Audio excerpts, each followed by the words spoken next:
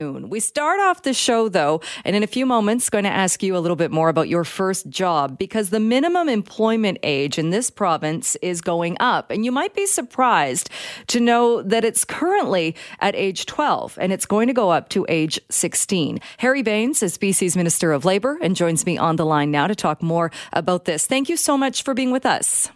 Jill, thank you for having me. The biggest change, it looks like, is the age going up. But I know there are also some other changes coming when it comes to employment standards in this province. Can you talk a little bit more about what is going to change? Yes, the current changes that you just mentioned does two things. One is that it raises the general working age in British Columbia from 12 to 16, and also defining what type of jobs that are appropriate for those who are under 16. Now, your viewers may be surprised to know that BC was the only jurisdiction since 2003 that allowed workers as young as 12 to do virtually any type of work, how dangerous it could be. And the WCB data showed they paid millions in sometimes life-altering injuries that children suffered. I think we took a 5-year data between 2007 2016, about $1.1 million was paid. And also, we were not in compliance with the international labor standards when it comes to employment for children. So we brought those changes in 2019 with the legislative changes, raising the minimum wage, raising the working age in BC from 12 to 16, but also defining that the younger worker than 16 can do some light work, and that the changes that we are announcing now is a number of examples. And after doing the consultation with parents, with workers, with others, what is the appropriate age-appropriate work for those who are under 16? So the province has put out a list of examples of that. So this is light work that would be deemed appropriate for 14 and 15-year-olds. So how is that going to be enforced? Well, I think just like any other law, we have employment standard branch that enforce BC's labor laws when it comes to complying with the minimum standards that are established in the Employment Standard Act. And this becomes part of the Employment Standard Act. And we have, as I said, the legislative changes, but now through regulations, we're defining what the light work is. And if there is an issue, there's a complaint, Employment Standard Branch will be investigating and to take appropriate action, including penalties in case they are found to be in non-compliance. Some of the examples are recreation, sports club work, light farm work, yard work, things such as gardening, clearing leaves and snow, administrative, secretarial work. In retail, it includes stocking shelves, laying out displays, sales cashier, bussing tables. I mean, that's one I think that a lot of people will relate to, that when you're 14 or 15, for me, that was my first job, was in a restaurant, and I loved it. So that's still going to be on the table. So do you see much change, say, if we look at the service industry, when we're talking about 14 or 15-year-olds who want to work in that industry?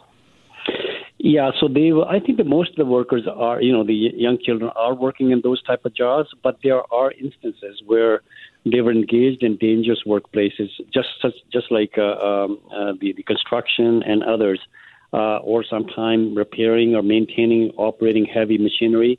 For example, the farm culture is such that the whole family goes out and work, and the children help out the parents, and that will continue to be there, except that the young children at age 12 will not be allowed to handle chemicals, for example, or operate heavy machinery such as like harvesting machines and those.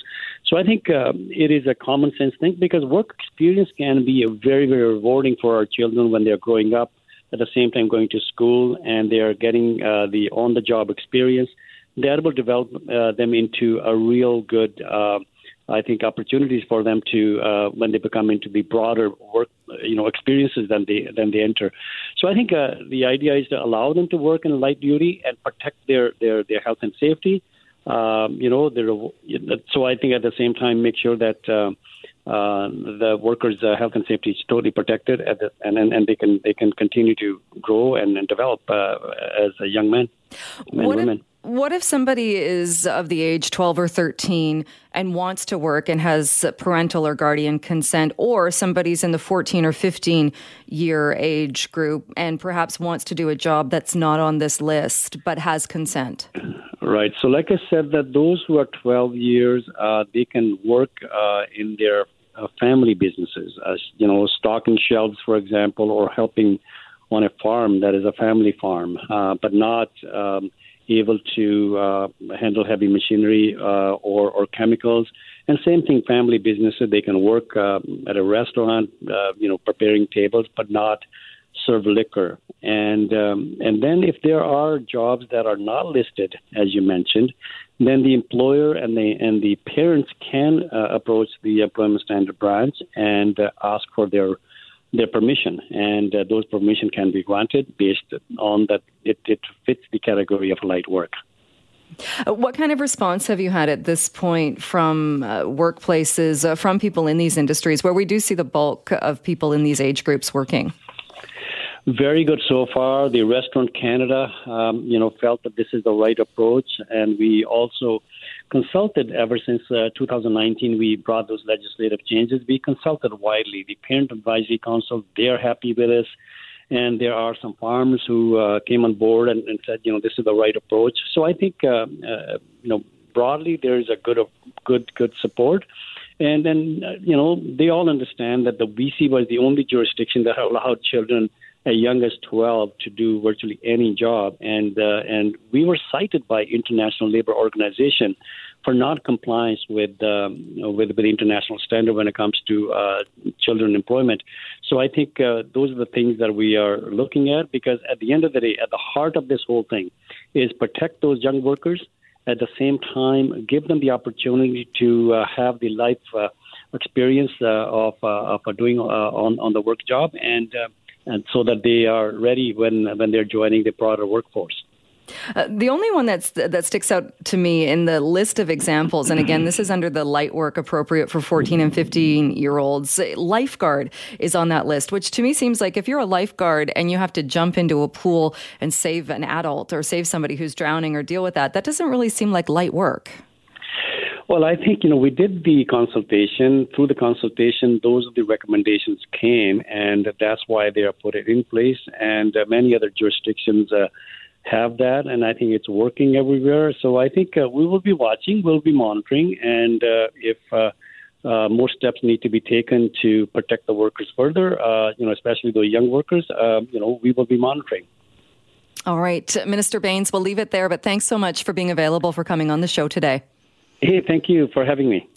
Well, we know bicycle riding has taken off, especially during the pandemic. A lot of people getting those bikes out of storage or purchasing new bikes. Unfortunately, bike theft is also rampant right now. Vancouver police earlier today releasing some more details about the seizure of more than 24 bikes. They were found in an East Vancouver storage facility, and this was during a stolen property investigation that is ongoing. Take a listen to just part of what Vancouver Police Sergeant Steve Addison had to say. Bicycles are in very high demand right now. Used bicycles are in very high demand. A lot of that has to do to COVID. So if you put a bike online on Craigslist for sale or on Facebook for sale, it's going to go very quickly, and you're probably going to get a significant amount of money for it. As a result of that, we're seeing a lot of bikes that are being stolen and resold through essentially organized crime operations. Now, this investigation is still active. We haven't determined all the facts, but what we're seeing a lot in general in the city, bikes that are being stolen, they're being stored somewhere in a central location, and then they're being resold online through websites, whether it be Craigslist, Facebook, or some other means, because there is quite a significant demand for used bikes. Let's bring in Navdeep China, Director of Campaigns and Inclusion at Hub Cycling. Thanks so much for joining us today. Thank you, and I just want to ride my bike like your intro song. It was wonderful. Yes, I think a lot of us, we just want to ride our bikes. I would imagine members of Hub, simply given the numbers, we're talking about people who are very passionate about cycling, probably have a lot of bikes and expensive bikes. How prevalent or how often do you hear about theft? I agree with Constable Edison, who you just put on the air, that the monetary value, availability, and the utility of bicycle have made it a very popular target for theft. And we hear this concern again and again. It is so bad that bike theft remains one of the key barriers that is preventing more people to ride their bicycles. I've heard stories, even anecdotally, a friend posting about the fact her husband's bike was stolen right from Broadway in Cambie. It was locked to the bike rack there. It's a very busy intersection. I'm on a bunch of neighborhood groups. Someone the other day just posted a video. Someone walked right into their yard, started looking around, found a bike that was accessible. And on the surveillance, the security film, you see this person just ride the bike right out of their backyard. Is it a matter of protecting our bikes, or do we need to be doing more, do you think, as far as securing those bikes as best we can? Definitely. Research shows that parking and locking habits are closely related to the risk of a bicycle theft. There are often times that people think that, I'm going to quickly run in, grab something, and my bike is okay without a lock, but it definitely is not. And secondly, people sometimes don't invest in a good lock, and they get cheap locks that can be easily manipulated or cut, and that makes it easier to steal the bike. So it is, because it's not one size fits all when we're talking about locks, and about having one that is not only going to deter thieves, but make it very difficult for them to steal bikes. Have you found, do you then recommend certain locks to members of Hub, or have people found that there are some that work better than others? Definitely. More than half the stolen bikes are attached with cable locks. And those cable locks are the one that most people get from your bike shops, and they're very easy to cut. But we recommend that you should use at least a U-lock. Those are the big metal locks. And that should have a minimum 9 rating on the ABIS scale or 6 on the kryptonite scale. So if you go to a bike shop, they'll tell you, this is this rating. So yes, we definitely encourage people to invest in a really good lock. And also when you're locking your bike, make sure you're locking it securely, the frame as well as one of the wheels to the rack. That makes it a little more difficult to tamper with the lock. Police today, when they showed the 24 and so bikes that were uncovered in this one storage facility, there were also a lot of bike pieces. There were seats, wheels, different parts of bikes. Do you find, too, is that something that even if your bike itself is secured, are thieves taking off with parts of the bikes if they can get that off the bike? Definitely, yes, I would agree. Yes, most often people have snap-on wheels as well as seats, which makes it easier for them to make their adjustment, but also on the flip side makes it easier to steal. Don't leave your bike unattended in open spaces for a long time. And that was one of the reasons I mentioned that you should secure your frame as well as your bike wheel to the lock or the metal rack where you're locking the bike. One more thing I would like to emphasize is that the city and buildings need to invest in better end-of-trip facilities. Quite often, the bike roam is at the far end of a building, which makes it very difficult to access. They should be much more easily accessible for people so that they use those facilities more often. And secure, I would imagine. There's a big difference in some, it's much different than having, say, one bike rack kind of in the middle and exposed, with having a locked facility and a facility maybe that's by card access only or something like that. Definitely. It is somewhat shameful that all the municipalities in Vancouver have zero bike facilities. They rely on organizations like TransLink to provide public bike facilities. They have not created their own public facilities where people can have a secure place to lock their bikes, maybe use some kind of tap or a compass card to access those facilities. So yes, we need to invest in more end-of-trip facilities if we want more people to use cycling, as has been the desire for the municipalities. Do you hear any stories about people going on their own, or I know there are Facebook groups and other groups you can enlist their help that actually go after, they scour Craigslist, they scour these websites looking for bikes, they meet up with the people who have stolen them and who are trying to sell them. And in many cases, from what I understand, they actually negotiate and in some cases pay for the bike, getting it back, knowing full well it's a stolen bike, but it's a lot cheaper to pay $100 or $150 for a bike rather than lose that bike forever. Do you hear of Hub members doing that or people doing that? I don't necessarily hear hub members doing that, but definitely there are Facebook groups where the groups are predominantly for people who want to share their experiences about cycling. But quite often you'll see a post that, hey, I see this bike on Craigslist. It doesn't seem right. Does it belong to anyone? But instead of doing that, what I would encourage more people to do is register their bike with Project 529. Project 529 is a free online bike registry that police departments across North America can access. And if your bike is stolen, they can enlist it. They can look up there and track it down to you. So invest in Project 529 registration. And it's not always safe to go out for people selling on Craigslist. Right. It was interesting, I thought Sergeant Addison mentioned that and said even if the serial number has been scratched off, because in a lot of cases that's the first thing thieves do is they scratch off the numbers and then do that before they sell it. But he was saying even if that number is scratched off and you've registered with Project 529, there are often other ways they can identify the bike and get that bike back to its owner.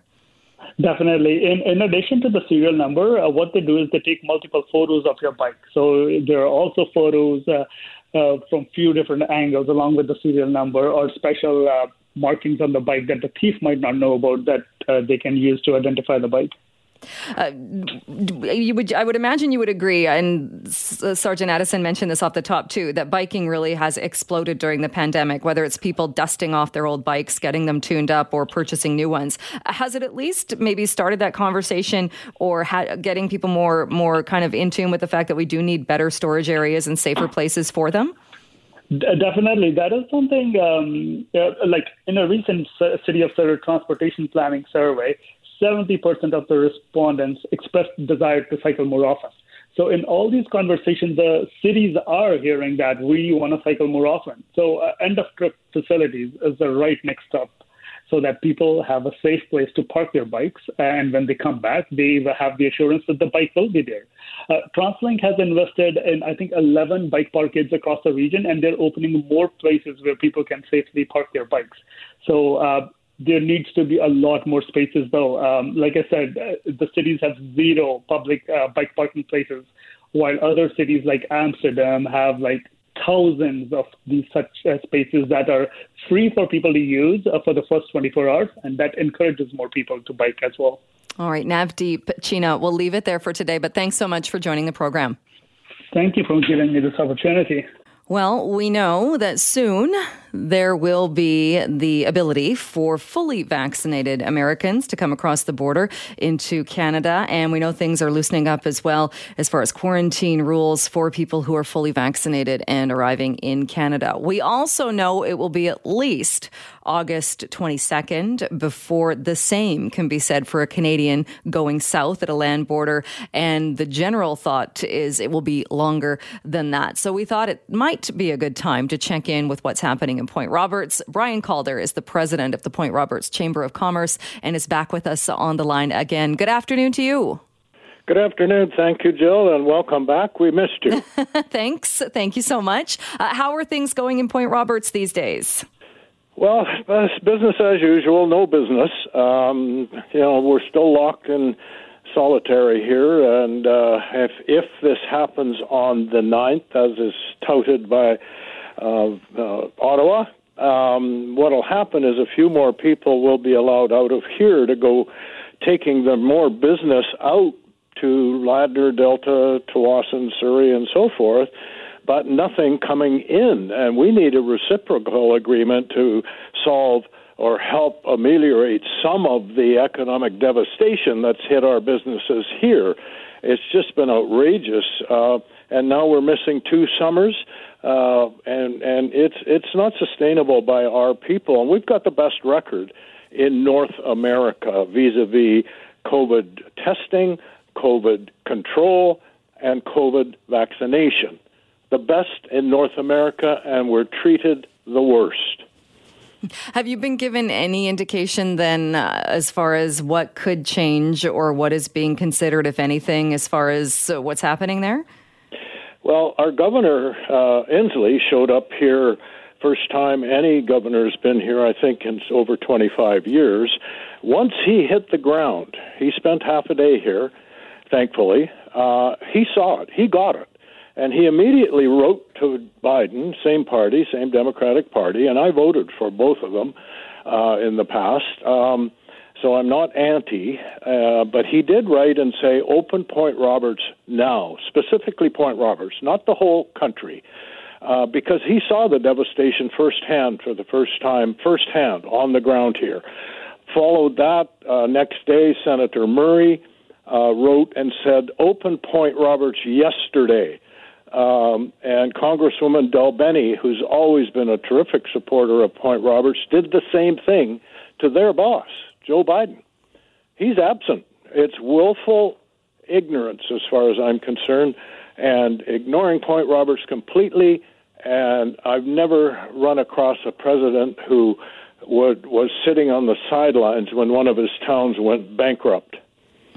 What do you think is the main concern, that if you were to open up Point Roberts on its own, it could open the doors to somebody coming into Point Roberts, albeit if it was only open to fully vaccinated Canadians, but somebody would come into Point Roberts and then perhaps hop on a boat and go elsewhere, that it wouldn't just be contained to Point Roberts? Specious argument. You know Point Roberts as well as anybody, and it's attached to Delta. If they don't want us, give us to Delta. They run a boat now that's going to be terminated shortly, but their answer was to run a boat. Okay, the boat, no one checks anything when they leave Bellingham. They come over here. We don't know where they came from. They don't check anything. They could be drug runners. Who knows what they're doing, because nothing's checked. So you can take that boat, go on your joyride and have lunch in Bellingham and come back, or whatever you want to do. But for people who are ill, who need a doctor's appointment, from day one, 17 months ago, they should have put in a bus. We've got one sitting here that'll hold 12 people. It can run without running over the ocean waves. It gets there in an hour instead of 2.5 hours. You can run it daily. You can run it any time you want. The schedule could be tailored to the need, the demand, whereas the boat runs Monday and Thursday. And if you don't like that, sit at home. It's a joyride thing. It didn't serve Point Roberts the way a bus would, and a bus would be one-tenth of the cost. So the boat you're talking about then, that is going to come to an end on August 12th. Do you think it will have a difference? I know it does nothing for getting tourists back and for getting people back to Point Roberts, but does the change on the Canadian side at least offer some help to Point Roberts residents that are fully vaccinated, like I think most, if not all, are coming more easily into Canada? Well, it's certainly going to be easier than it is right now, which is impossible. But if you're requiring a COVID test, that's $180 US. We do it here. The Fire Chief Carlton does it here every Sunday from 10 till 12. Results come back noon. They have to go to Bellingham to get processed. The results come back at noon on Monday. So you've got your 72 hours. You've got till Wednesday to get through after you paid your $180. So if you're going shopping, that's a pretty dear price to pay to have access to Thrifties in Ladner or Tawasin. Right, so it's $180 every time. Then, if you're planning ahead and you're going to, under the new rules, going to Canada, then you have to go through that kind of process starting Sunday of every week. That's the way I read it. The legislation, who knows what it's going to finally be? Those things have a habit of changing before the final ink is dry. So we'll know better on the 10th, what they're actually going to allow and disallow. But there's no reason in the world to me that we're double vaccinated that we should even have to be tested. We're going straight to the store and straight back, or straight to the doctor and straight back. I mean, we've been deprived, our doctors and vets, pharmacy. We have none of those here, and we've been denied it. So why shouldn't we be allowed to go to the eye doctor in Ladner, 3 miles away? No, you've got to go to Bellingham, 50 miles away, on 2 international borders. It's ridiculous. We've got, like I've said, we've got the best record, and we're treated the worst. Now they're giving incentives to people to get the vaccination. We lined up for it last February, but they're having lotteries to get the reactionaries, I'd call them, in line to consider getting vaccinated. Why are you attacking us? Attack them. No, they give them rewards. Yeah, I know in Vegas they're doing, I believe one of the incentives is a shot for a shot. If you go there, you get a shot of alcohol. If you get free beer, a shot of the vaccine. We get in the lottery, win $1 million for doing the right thing. Like it's madness. Absolute madness. With the news, though, that at least it's going to be it's extended, we know, till August 21st, and there seems to be a general idea, although it's not based on anything specific, but there seems to be this idea that it's going to be extended again. Like you said, this is another summer that's a bit, it's a write-off for Point Roberts. What does that mean for the community? We're done economically. We're done. Our businesses cannot afford. They've wiped out all their savings or whatever reserves they had in their businesses last summer. As you know, we go to 5,000 people from 1,000 to 5,000. That's a huge, huge hit market-wise. And so you make it in the summer and you hold your reserves and profits takes you through the winter, and you open up waiting for the spring hit again, and it's not there. 1 year they can sustain. 2 years they cannot. They cannot do it. Apply it to a person working in a business. And the boss says, okay, you're making $3,000 a month now. We're going to give you $300 a month, 90% reduction. But we want the same level of service. We want the same, out of you. And you maybe go along with that for a bit. And then they say, oh, well, it's going to continue for another year. I mean, it's just nuts. You can't do it. So we got unemployment. We got people leaving for jobs over on the other side, I call it, both in Canada and the USA, because half our people here are dual. We're both Canadian and U.S. So some of them have gone back to work in Ladner and Tawasin. All right. Well, Brian, we'll check in with you again, and hopefully, one of these days, I'm hoping we'll have a conversation that's on more of a positive note. But thanks for joining us and talking about this again. Thank you very much, Joe. We appreciate the support. Well, there is a very encouraging title on the Vancouver Symphony Orchestra page. It says the Vancouver Symphony is back, and taking a look at the 2021-2022 season, opening with a unique set of 4 concerts, all starting on September 18th. And joining me to talk more about this is Neil Middleton, the VP of Marketing and Sales with the Vancouver Symphony Orchestra. Good afternoon to you. Good afternoon, Jill. How are you doing? Very well. This must feel great to be able to announce this. It is very exciting, and it's something we've been looking forward to for over 18 months now. So it's quite amazing that we're finally at this point.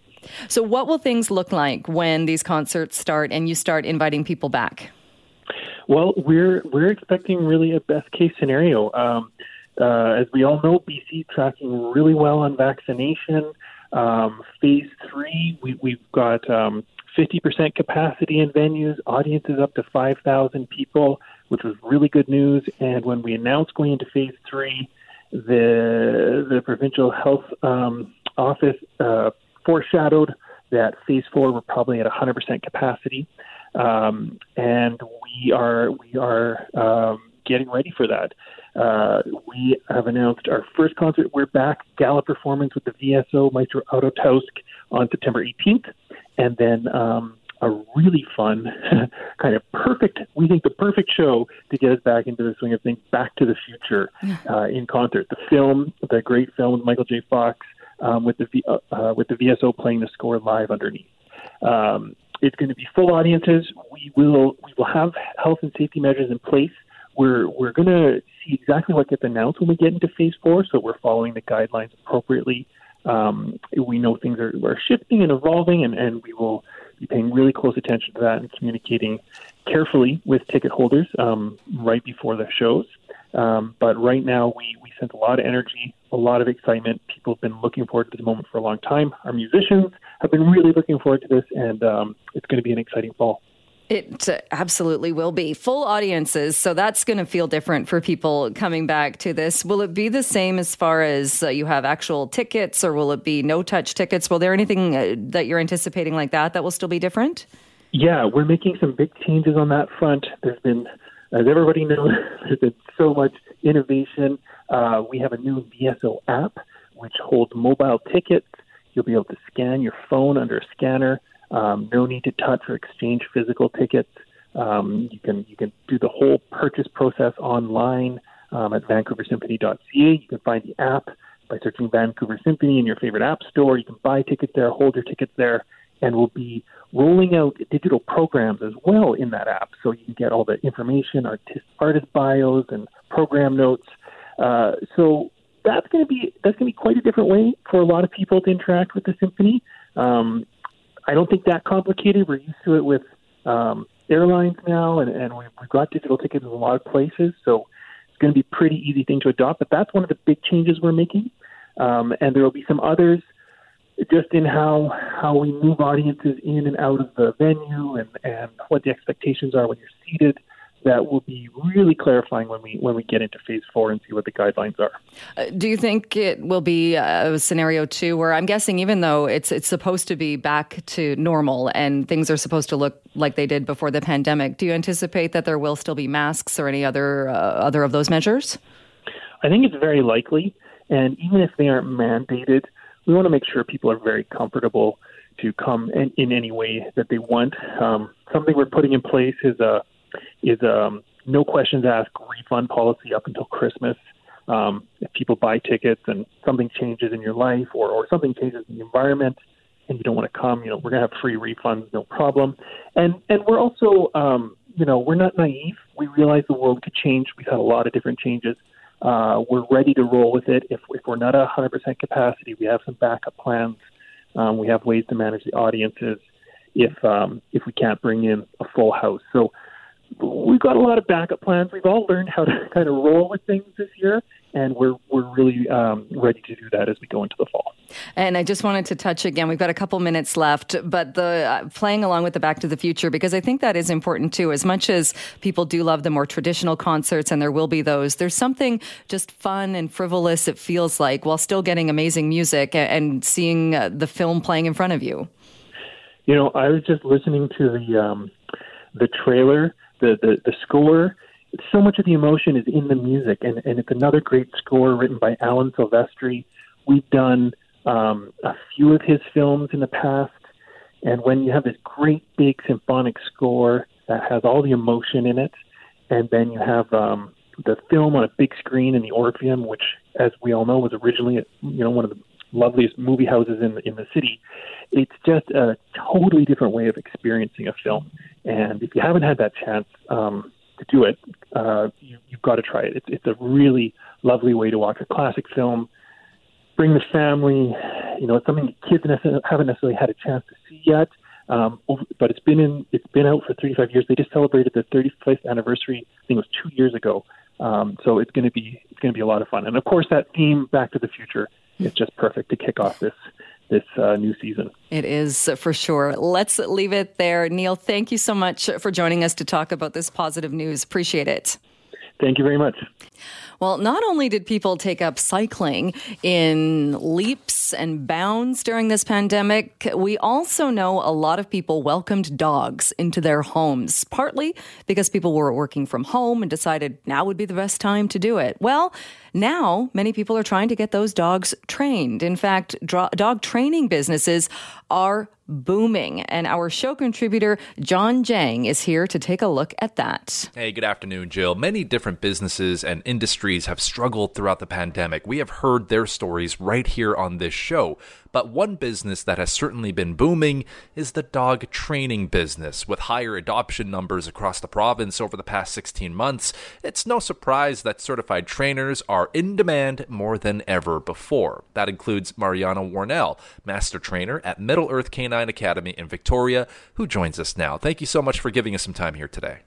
Oh, you're very welcome. Thank you. Now, one of the things that we know is truth and fact throughout the pandemic is that so many British Columbians have decided, since we're working from home, we're staying at home, many, I'm talking hundreds, maybe thousands, decided this is the time I'm going to become a pet owner. And speaking with BCSPCA over the past, 16 months, they've constantly reminded us that, hey, we're seeing cat and dog adoptions go through the roof as a result of people wanting a little bit more emotional support. That brings us now to your story, Mariana, and you're telling us now that you are the busiest that you've ever been with your business, where you are trying to train a lot of these pandemic puppies, if you will. Yeah, it's puppies as well as dogs of all ages. Basically, people have gotten just about any dog they can find. There are far more puppies than usual, and I'm incredibly busy. I'm sort of 5 classes a day, 6 days a week, plus sometimes I have a day off sale. So, very busy. What was business like for you before the pandemic, and how does that compare to the number of clients that you now have?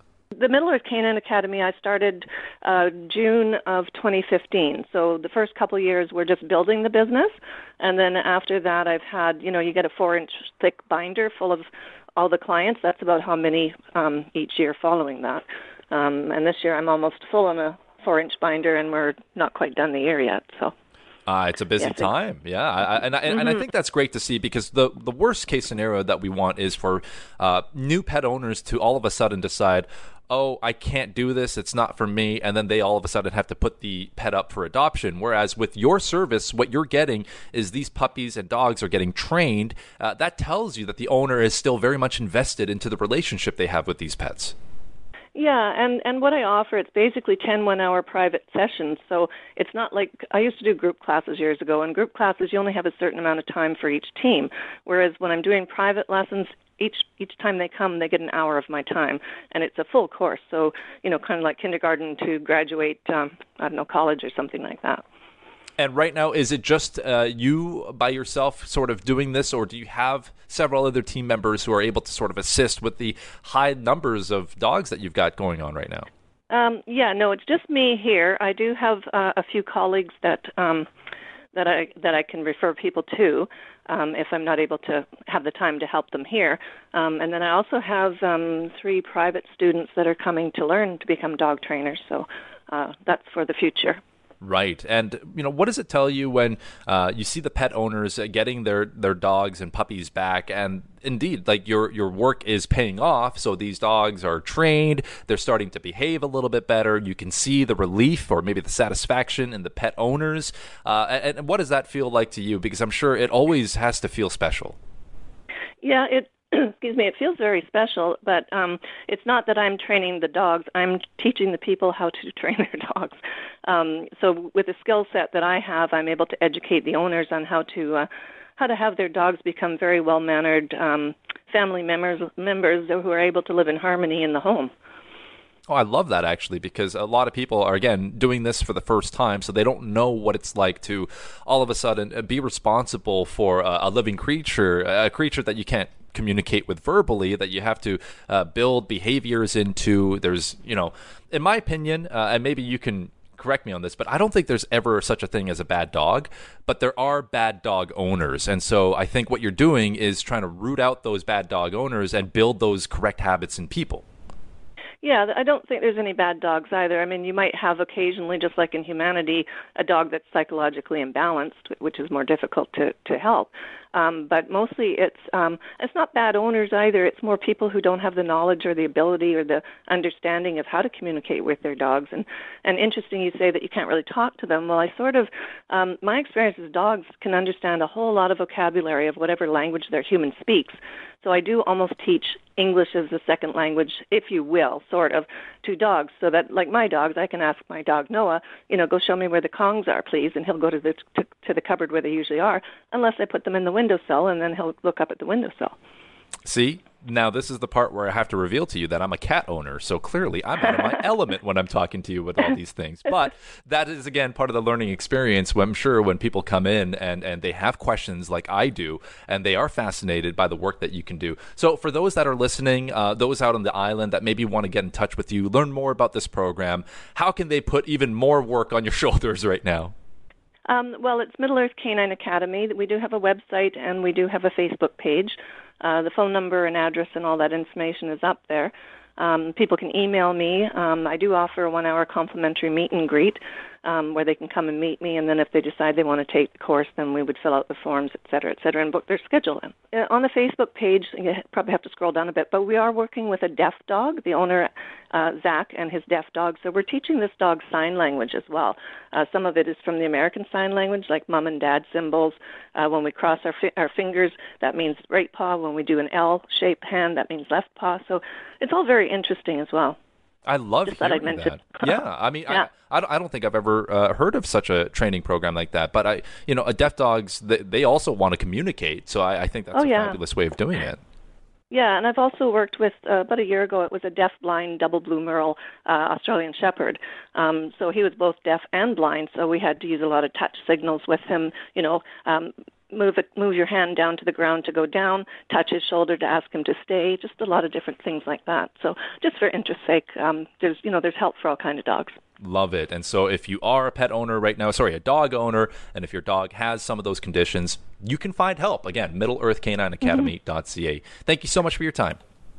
Thank you very much. You have a wonderful afternoon.